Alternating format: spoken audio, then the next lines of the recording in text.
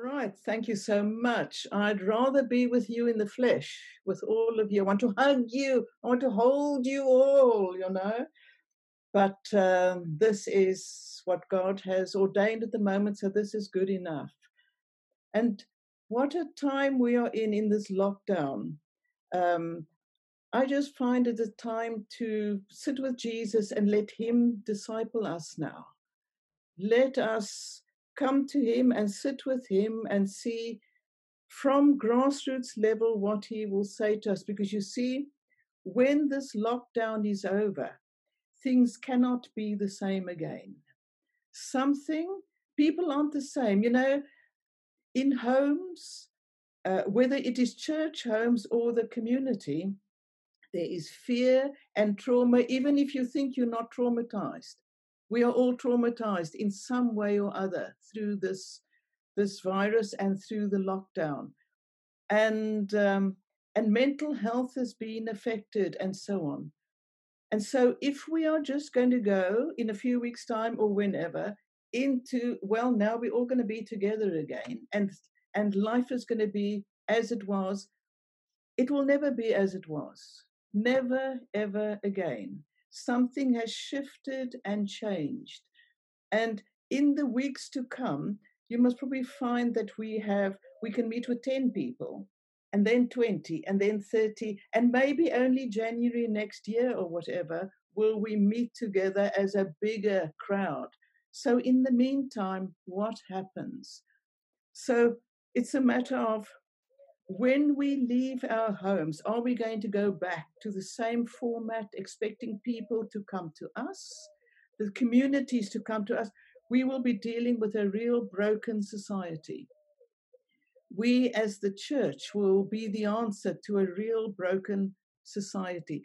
Now, in the past, discipleship was about sitting with somebody and they spoke to us and we went through the Bible and we learned concepts and so on.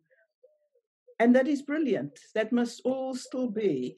So we go through the Bible, it's still valid.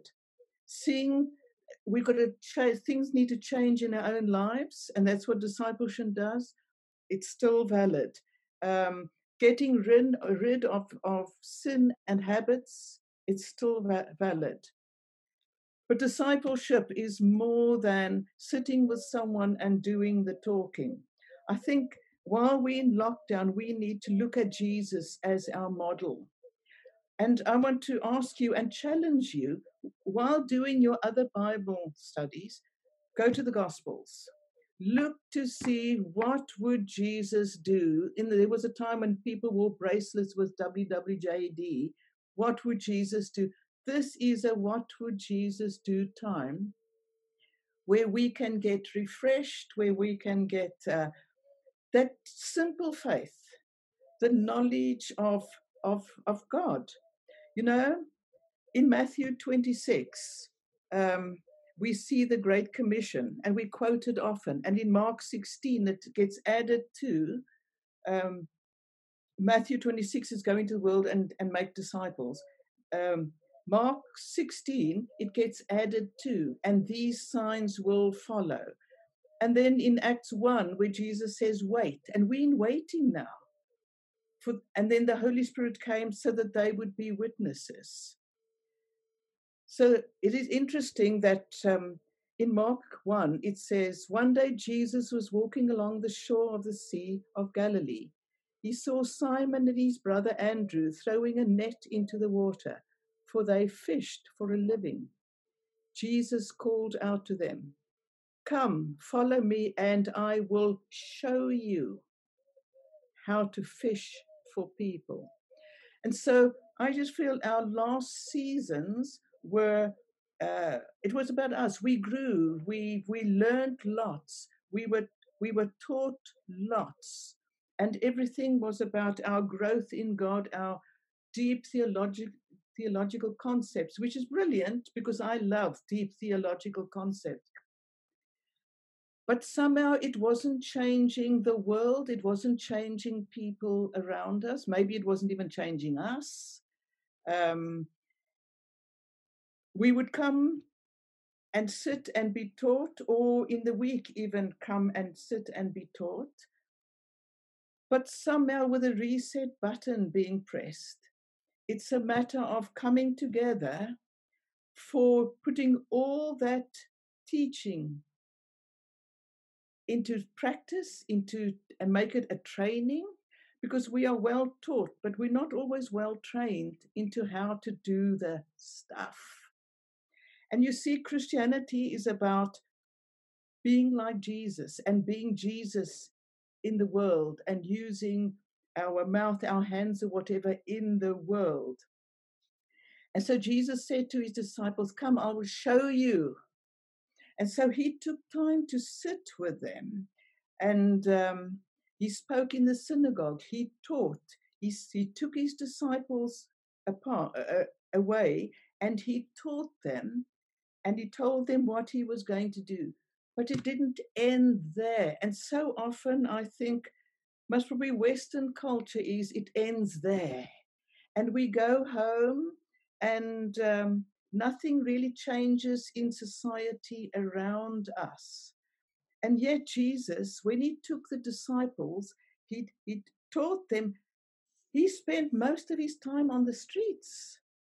John Wimber says, the meat, we are always looking for meat. We want meaty preachings, but the meat is in the street, John Wimber said. Wonderful quote. The meat is the outworking of the Gospels, and even whether it's the book of Acts, everything is really out there. So I just see us as coming together and as groups going right into our communities.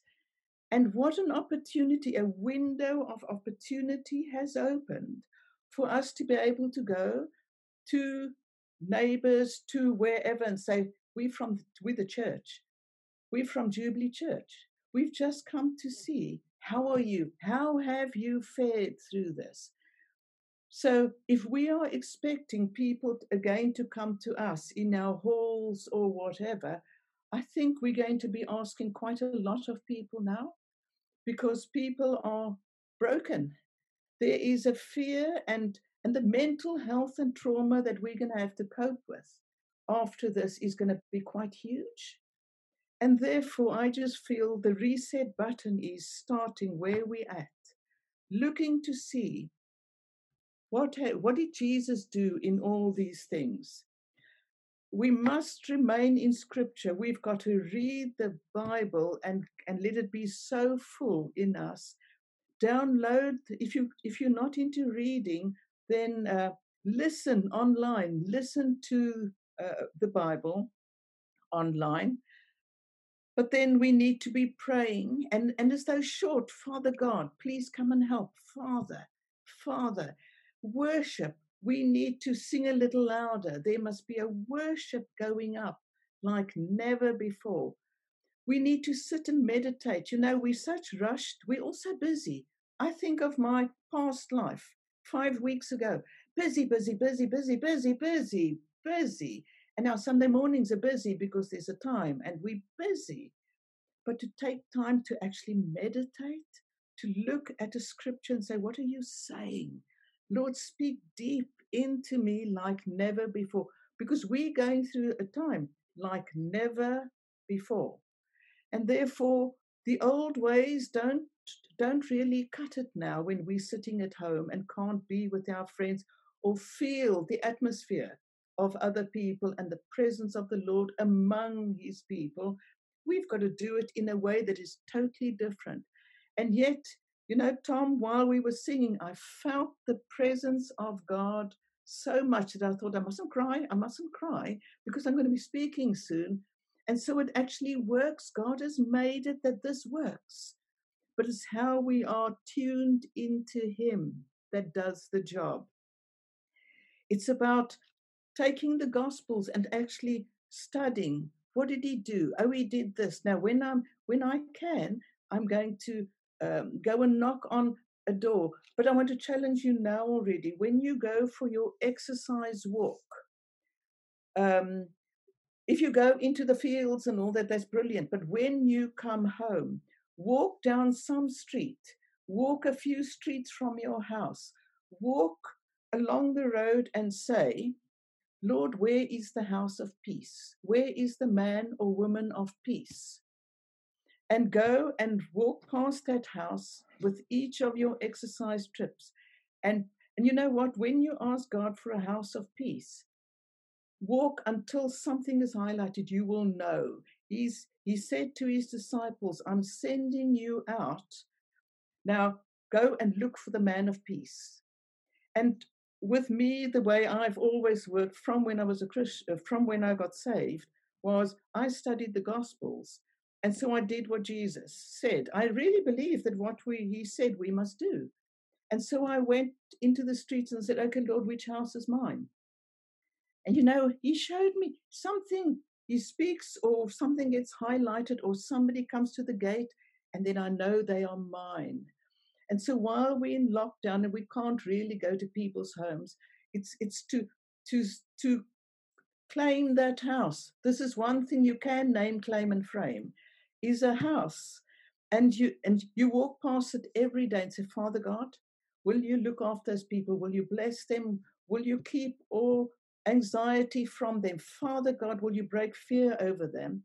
And then when we are finished with lockdown, you take somebody or one or two people with you. I know we're supposed to go in twos if we follow Jesus, but when I went at first, when I was newly saved, nobody wanted to go with me, so I went as one. And because of some other religions going in twos, people are a bit scared of two, so I go with threes, just to break that. But to go and knock on the door and say, we the church, and we've just come to find out. Is there anybody here who's sick? How have you coped? Is there anything we can do for you? And, you know, don't go with the intention of giving the gospel, although we want everybody to be saved. That is way back there. We want them saved. But it's a matter of go to make a friend. Please, people, don't go to, we're the church and we've come to, please go and make a friend. Go and love people. But go to the house that God has given you. Father God, will you give each of us a house? Will you give each of us that man or woman of peace in the house? I want to ask you, Lord, in the name of Jesus, give us somebody so that when the lockdown's finished, even if we're only meeting with 3 people to start off with, we can take those 3 with us and we can go and visit each of our lockdown homes. Jesus spoke in crowds, and then he took his disciples away. You see, we meet one-on-one with disciples or people we are mentoring or whatever, and we teach them, but we actually don't then give them jobs to do as in, or say to them, come with me and I'll do you good. I'm going to go and pray with some people now. Come with me. And I think this next season is a lot of come with me, because we've really got to put our Christianity into practice now. It is time for the practice of all. We are so well taught. We are so trained. We are so fat in our knowledge of God. And God has given us the opportunity now to say, now let's put it into practice. It's interesting that Lex Loizides has just been reading. He's an evangelist for New Frontiers, living he's English, but living in Cape Town. And God led him to read in this past week, Power Evangelism by John Wimber. And you think, why would Lex, who's on the ball, he wants the new books, gone back to Power Evangelism? And I just thought that was a confirmation to me of what God is saying to us. As church, it's time to put all our theology into practice. It's time to actually believe him that we can heal the sick. He said, go and heal the sick. And he sent the 12 out and they did it. And you see, he's not a man that he would lie. God is not a man that he would lie. Has he said it, and will he not act? And therefore he sent the 12 out, and they did it. And okay, they were special. But then he sent the 72 out, and they did exactly the same stuff. So I feel in our next season, it's a time for traveling, for going to places and actually putting the stuff into practice. We hear of these old age homes where people are just being forgotten and dying. Now, when this lifts, are some of us going to go into those homes and say, you know what, we're the church. We've come to see. You are not forgotten. We've come to pray with you. The harvest is ripe. Jesus said, the harvest is ripe, but the workers are few. Ask the Lord of the harvest.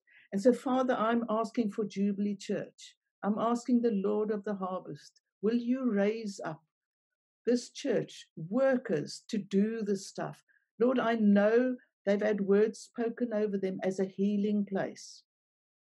And so, Father, we want a healing place in that building, but we also want a healing place of carriers of the kingdom in society, wherever we walk, wherever we go, in Jesus' name. So our how will it look when lockdown is finished? Do we ignore people? Do we go back to getting people to come to us? Or do we do both, the both and? We get together first as small groups. Do you know, when we get together at first, we are going to weep. We are going to hug each other. It's not going to be business as usual. There is going to be a time of gratitude. We will be on our faces before God for lifting the lockdown, for breaking the hold of this thing over us. We are going to be so in community. I think what I've enjoyed about this, I hate this virus. I hate being in solitary like this. I can't stand it.